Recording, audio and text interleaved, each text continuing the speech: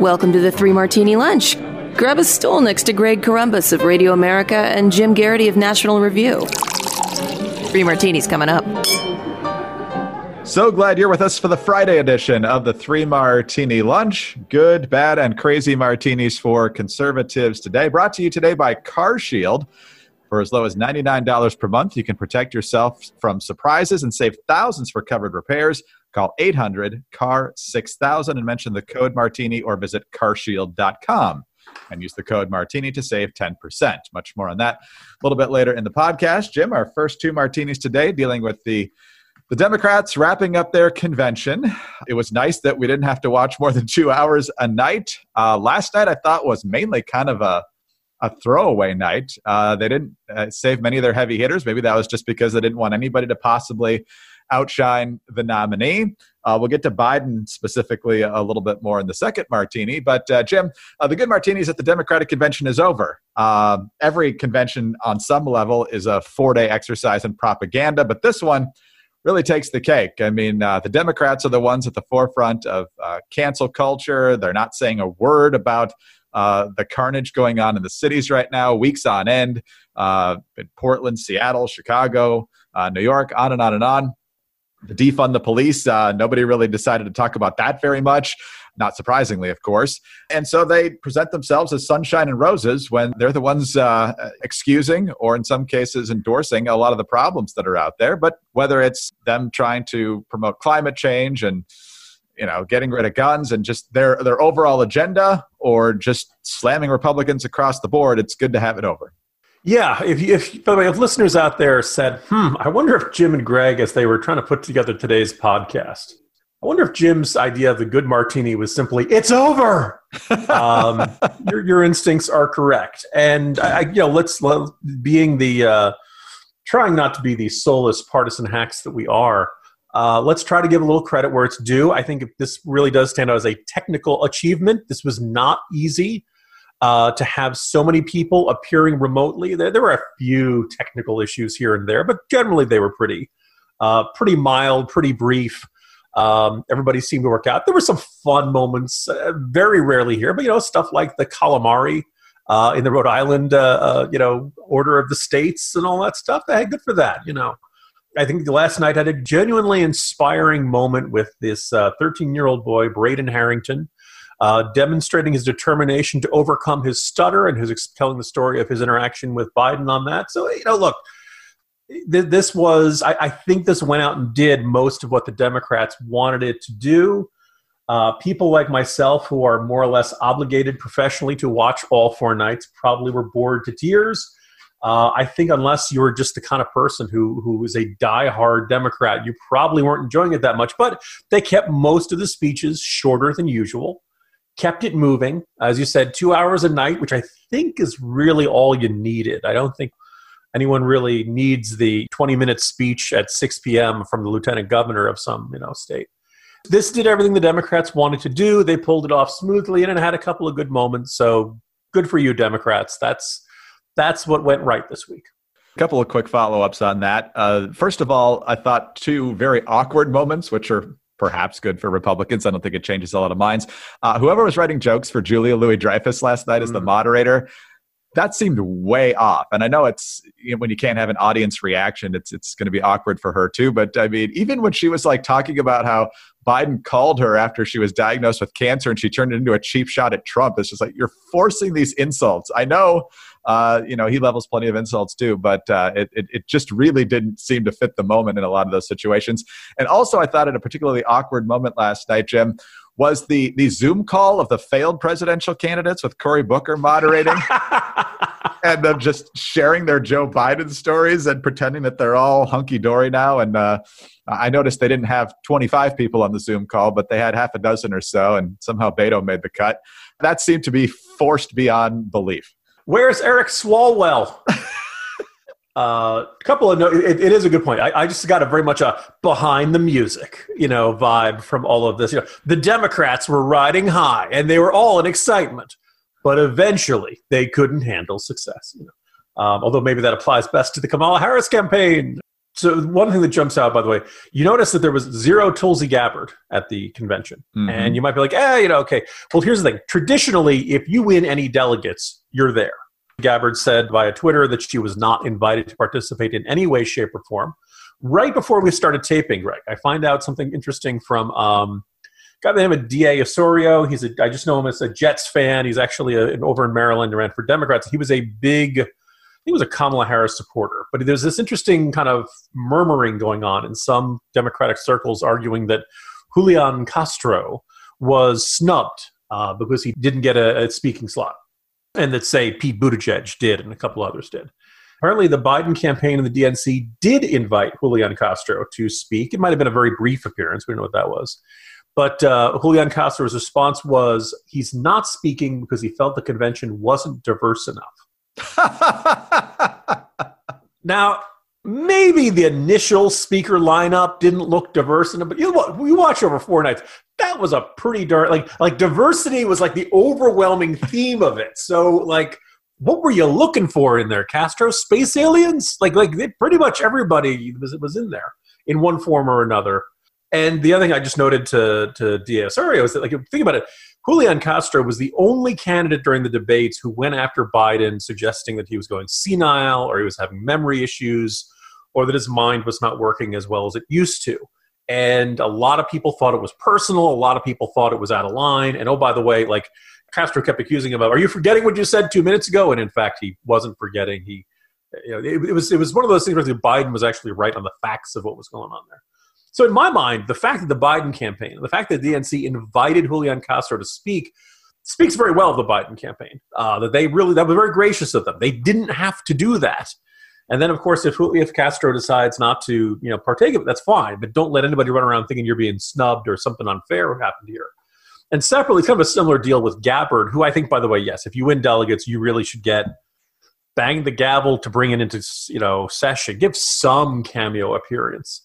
And the fact that she was not invited at all, on the one hand, that seemed a little unfair. But that having been said, look, if you are a young upstart who does not have a big base in the party, and you go after one of the old guard who is well known and who does in a very tough personal way, you come at the king, you best not miss, and you shouldn't be surprised that you end up getting snubbed in some fashion. So, it doesn't surprise me. There was probably the most painful session of like the failed candidate reunion.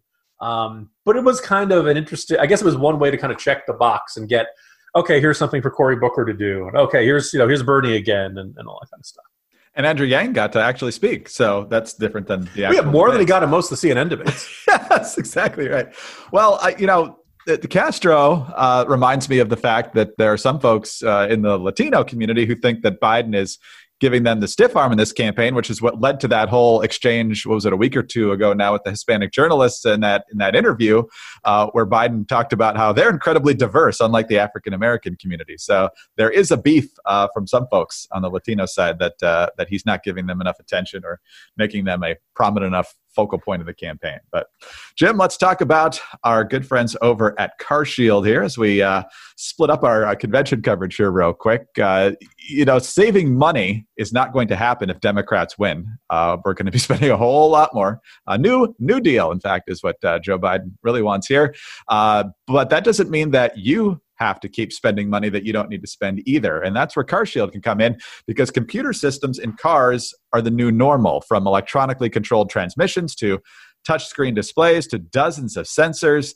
You can't often fix these new features yourself. It's not like you just whip out the toolbox and go to town and go buy a part somewhere. It's specialized stuff. You got to take it to the dealer. They got to plug it in and take care of it, and that's going to cost money. So when something like that breaks, and it's going to break, that digital stuff eventually will certainly, it could cost a fortune. And now is not the time for expensive repairs. And so you hope that it's going to last a long time. I told the story not that long ago about my wife taking our new van on the road, and the touchscreen display just bloop, went out. She took it into the dealer, had to get it adjusted, but you want to be protected and you don't want your wallet to be empty when that's over. And to avoid that, that's why you need CarShield. CarShield has affordable protection plans that can save you thousands for a covered repair, including computers, GPS, electronics, and more. The people at CarShield understand payment flexibility is an absolute must in times like these. Monthly plans can be customized to your needs with rates as low as $99 a month. No long-term contracts or commitments. And CarShield gives you options that other companies won't. You get to choose your favorite mechanic or dealership to do the work, and CarShield takes care of the rest. They also offer complimentary 24/7 roadside assistance and a rental car while yours is being fixed. CarShield has helped more than 1 million customers. So drive with confidence knowing you've got coverage from America's #1 auto protection company. Now, for as low as $99 per month, you can protect yourself from surprises and save thousands for a covered repair. Just call 800-CAR-6000 and mention the code Martini, or visit carshield.com and use the code Martini to save 10%. That's carshield.com, code Martini. A deductible may apply. All right, Jim, let's talk about our bad Martini now here. And Joe Biden, very early on in his speech last night, basically presenting himself as the answer to the darkness of the last 4 years, promising, yeah, I'm a Democrat, but if I'm elected, I'm going to be working hard for all of you. Here's what he said. I'm a proud Democrat, and I'll be proud to carry the banner of our party into the general election. So it's with great honor and humility, I accept this nomination for President of the United States of America. But while I'll be a Democratic candidate, I will be an American president. I'll work hard for those who didn't support me, as hard for them as I did for those who did vote for me. That's the job of a president, to represent all of us, not just our base or our party. This is not a partisan moment. This must be an American moment. So, Jim, he probably believes that on some level. Most politicians do. But obviously, you run on an agenda, and you know that roughly half of the country on most of those issues isn't going to agree with you. So if you're pushing gun control, if you're pushing banning fracking, whatever it is, most of the things that Joe Biden wants to do, Republicans aren't going to like. He might think that he's helping them, but ultimately he's pursuing an agenda that half of the country's not going to like. It's the same thing if a Republican's president. They're going to be pushing an agenda for the most part that the Democrats aren't going to like. And so ultimately, unless it's, an imminent threat, whether it's terrorism or the virus or something like that, there's not going to be too many issues where most of the country is going to be rallying around you. You're going to be trying to get to 50+1 on most of these issues, especially in the legislature. So Joe Biden pretending, especially looking at Joe Biden's career of not exactly bucking his party pretty much ever, and it's a party that's lurching hard left on so many issues, and he's embraced that over the past 5 months. Hard to see him actually backing that up if he's elected. Anytime you as a Democratic candidate invoke consciously or subconsciously Michael Dukakis, the Democrats should be panicking. July 22nd, 1988, Michael Dukakis goes to his convention. The Democrats are having the convention in Atlanta. And Dukakis declares in his acceptance speech, this election isn't about ideology, it's about competence. That's a very, that's a not so subtle way of saying, don't look too hard at my ideology. In fact, if I completely disagree with what you want to do for the country, I don't want you to be competent. I'm happier with an incompetent foe than a competent foe. And you notice how much of last night, and really the full 4 nights of the convention, showcased probably, I think, would be, across the aisle, a broad recognition of Joe Biden's best quality, his empathy. Right? He's been through terrible stuff in life. He's buried children. Nobody should have to do that. Buried a wife. Life has given Joe Biden some absolute tragedies, and his ability to go on is probably the most inspirational and best thing about him. You notice they didn't talk a lot about, say, the crime bill back in the 1990s. Right. They didn't spend a lot of time talking about anything Joe Biden actually done. They didn't talk about his overseeing of the stimulus money and how making sure none of that was wasted and all the shovel-ready jobs. There were vague references to foreign policy, but not a great deal. Mostly that Biden had met with a lot of foreign leaders, and that's the sort of thing that happens when you're vice president for 8 years. No reference, of course, to Robert Gates saying that Joe Biden had been wrong about every foreign policy decision of the past generation. There was not a lot of focus on what Biden has actually done, and not a lot of focus on what Joe Biden actually wants to do. Now, in today's Morning Jolt, I kind of walked through kind of your best case scenario for a Biden presidency and your worst case scenario for a Biden presidency. The best case scenario focuses a lot on Biden just being well, first of all, not Donald Trump, but also being a not terribly ideological Democratic president. He's not Bernie Sanders. He doesn't seem to have any natural affinity to the Alexandria Ocasio-Cortez and the squad. And so maybe we get 4 years of a kindly grandpa president who just kind of wants everybody to get along and kind of takes the air out of the balloon of America's partisan anger. It's kinda, we just have a caretaker president for the next couple of years. And that doesn't sound that bad. But I just don't think Joe Biden was put on this earth to veto Democratic legislation. I think that once Biden's in the White House, first of all, if he wins, they're keeping the House. That seems very likely for Democrats. And they have a good chance of controlling the Senate. Chuck Schumer has already said Democrats are pretty widely on board with eliminating the filibuster. So all of a sudden, boom, this sudden change, absolute rule by 51 Democratic senators, say. And they are going to send a lot of stuff to Biden's desk, expecting him to Green New Deal. Basically, you're going to get everything that comes out of the Pelosi agenda, everything that, ironically, Democrats had the option of voting for in the Democratic primary. They could have voted for Bernie Sanders. The first 3 states did this. And then the rest of the party said, I don't think I want to do this. Now, maybe they did it because they thought Bernie Sanders couldn't win. But I think a decent number of Democrats looked at the Sanders agenda of eliminating private health insurance, and they were like, I don't know if I want to do that. That seems a little too far, a little sweeping. Let's go. We got a lot of problems as is. Let's not make any giant turn everything upside down changes. Let's just get back to normal. And that's, I think I would argue that's why Biden won. I don't know if Biden will have the ability to deliver back to normal because a big chunk of his party doesn't want to go back to normal. They want the Bernie Sanders AOC squad revolution. We'll see how things shake out. I think it's very possible he turns into a rubber stamp for a much more radical agenda than he's talking about right now. And oh, by the way, Greg, this is all assuming Biden's around for 4 years. I just picture every day in the Oval Office, Vice President Kamala Harris comes in and says, "So, how you feeling, boss? Yes. You look a little tired. But, are you coming down with something? Tell you what, go to Walter Reed.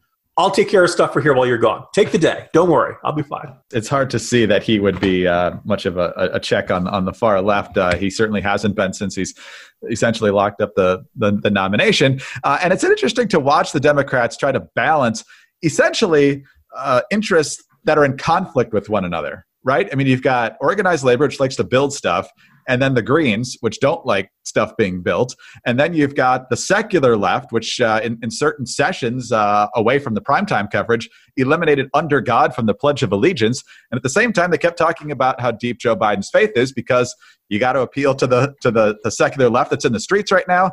But also, if you want a good turnout in the African-American community, you got a lot of people of faith there. So it's a balancing act in a lot of different ways. And a couple other things that struck me, and these are almost in conflict with one another. First of all, Jim, I think anybody, and I'm sure most people have suffered a trial or a loss in some way.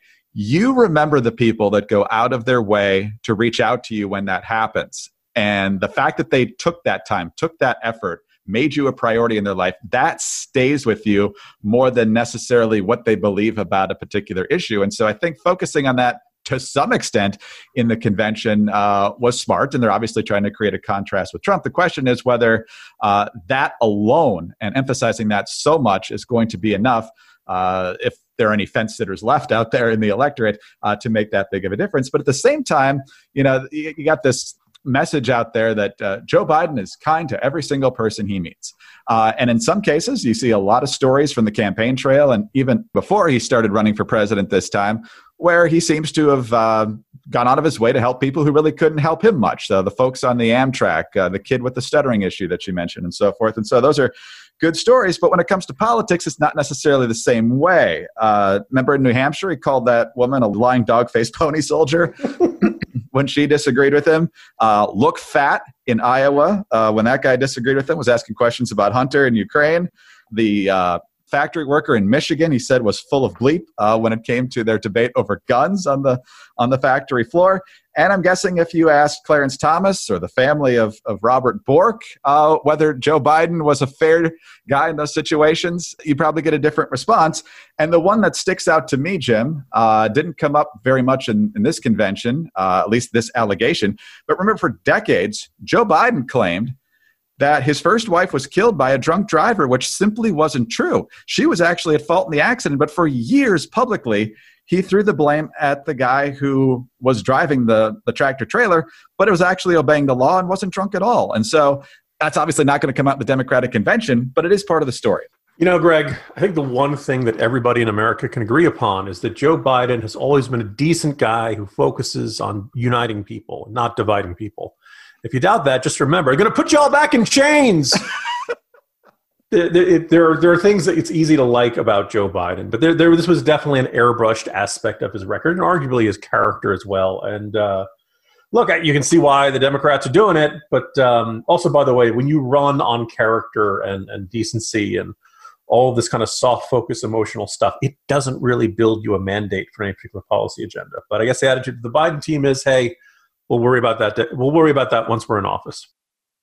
All right, let's talk about our crazy martini now, Jim. And we mentioned briefly in the first martini how the Democrats really didn't talk about the incessant protests going on in major American cities. I'm not sure I mentioned Chicago in that list at the time, but Chicago is certainly one of them.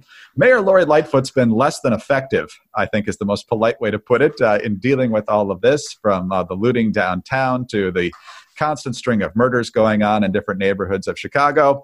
But as she embraces the reform the police movement, take it to the streets, make them uncomfortable movement, she does not want to be made uncomfortable. Here is the Chicago Tribune. The Chicago Police Department has effectively banned protesters from demonstrating on Mayor Lori Lightfoot's block in the Logan Square neighborhood, ordering officers to arrest anyone who refuses to leave.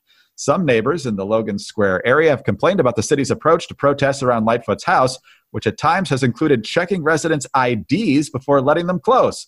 Ron Kamenecki, a 69-year-old patent attorney and bike shop owner, that's an interesting combo, who lives on Bernard Street, a few houses from Lightfoot, said some neighbors have been frustrated by the police presence and barricades. Quote, I came up with the name Fort Lori because it's so hard to get in and out. And her response has essentially been here, quote, I think that residents of this city, understanding the nature of the threats that we are receiving on a daily basis, understand I have a right to make sure that my home is secure. So, Jim, other means of keeping homes secure include having police and owning firearms, two things I'm not sure that Lori Lightfoot and the far left are real excited about. Yeah, this, I could just knock her around and say this is bad, but I think what we see in that statement, besides the usual arrogance, besides the ludicrous double standard, and to use the word of the week from the Democratic convention, empathy. Gee, Mayor Lightfoot, maybe there are lots of other people in Chicago who feel that same fear from criminals, from violence, from looters, from people who are mayhem on their minds. Maybe what you're feeling about your neighborhood and your house is what they're feeling about their neighborhoods and their houses, as well as their businesses. And they don't get a personal protective detail going everywhere they go where you do, the way you do. So maybe what you see as a very reasonable expectation on your part for how you should be protected and how your home should be protected, maybe everybody deserves that. Maybe they're all in the same boat. Maybe this is the fact that she can't see that is, I think, a depressing and very clarifying aspect of all this. But there's one other thing which I think is kind of jumps out of this is that Yuval Levin he's got a new book out. He's explored this concept, this idea in a bunch of essays that have all been really good. And it's basically this idea that a lot of leaders in America no longer seem to practice or even think of their jobs in the concept of stewardship.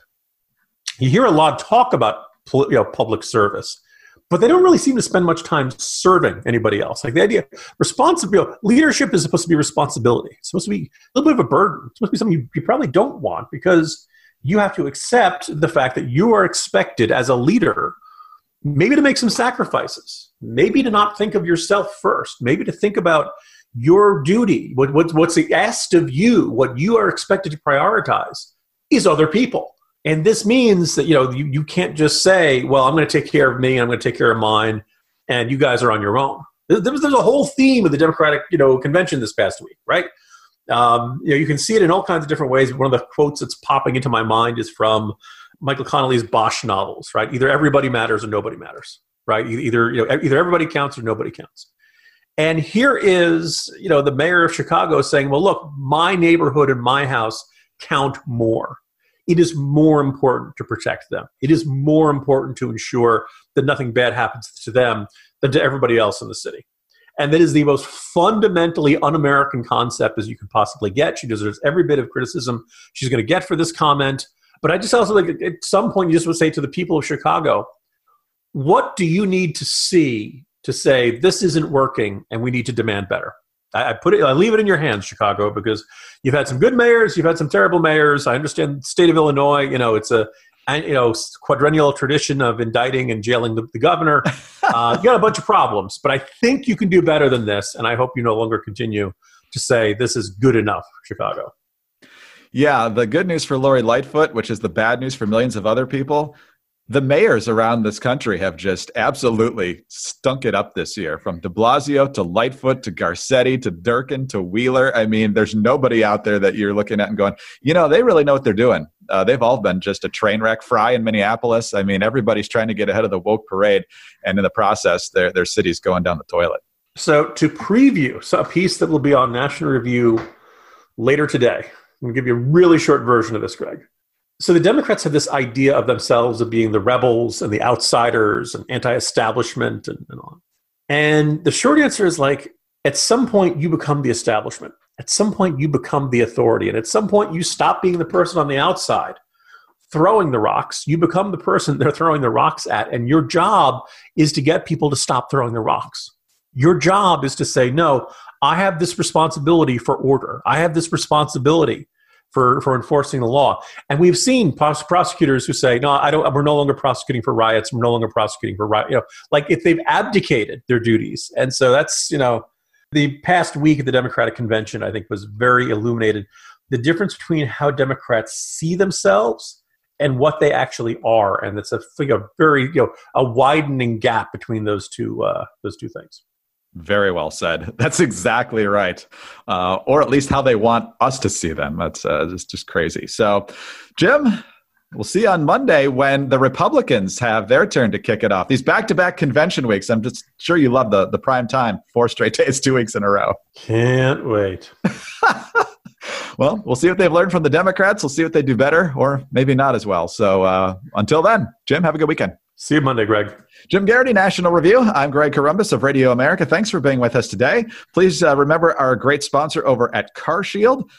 Just call them at 800-CAR-6000 and mention the code Martini, or visit carshield.com and use the code Martini to save 10%. Please subscribe to the 3 Martini Lunch. Also, if you don't mind, we'd love to have a kind review and a 5-star rating from you. And don't forget us on those home devices. Just say, play 3 Martini Lunch podcast. Have a great weekend, and we'll see you Monday on the 3 Martini Lunch.